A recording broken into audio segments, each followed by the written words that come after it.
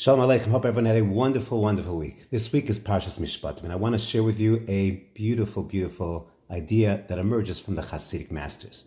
We learn in this week's Parsha about the Arba Shomrim, and one of those Shomrim is, of course, the Shoel, the borrower. He borrows an object, he uses it. He has all the Hana, Kol Hana Ashelo, and he doesn't have to pay for that object. And therefore, the Torah tells us that he's going to be, if anything happens to that object, he's going to be chayived. Even if it's not his fault, an onus happens, he's going to be chayiv because Kol Hana'a Shelo. He gets all of the benefits. And the Gemara teaches us based on Psukim in this week's Parsha that, there is one exception to that rule.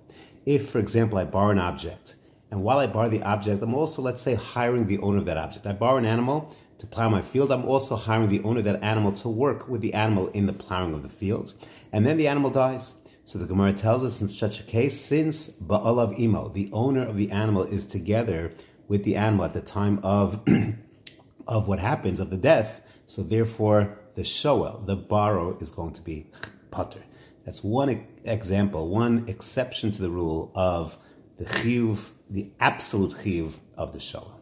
So the Hasidic masters explain that perhaps this is a beautiful insight that we can apply to our lives.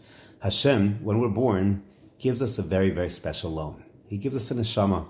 And it's a pure neshama. Elokai neshama shnasata bi tahorihi. It's a pure, pure neshama. And we live our lives. And if we're like most, over the course of our lives, we make mistakes. We pollute that neshama. We dirty that neshama. We sully that neshama. And after 120 years, we have to give back a damaged neshama. We're shoalim. And therefore, we're absolutely chayav for the damage that we did to that neshama. What's our defense? There's no defense. A shoel is chayiv ba'onsin, even if it's not his fault. There's no defense. There's one defense. If we can say to Hashem, we lived with you. We were together with you. You were with us the whole step of the way. We brought you into our lives, in every facet of our lives. So now it's ba'alav imo. We brought the owner of that neshama with us. He was with us. We walked with him. We prayed with him. He was with us throughout our lives, in our workplace, on the basketball courts, in every facet, ba'alav imo. So yes, even though there were mistakes along the way, even though there was a hezek to that neshama, but we can say, yes, perhaps polluted a bit, perhaps not as clean, not as tahar as when I got it, but ba'alav imo. I lived with you, Hashem. Hashem, you were with us. You were with us, you were in our lives, and therefore we have that p'tur of ba'alav imo.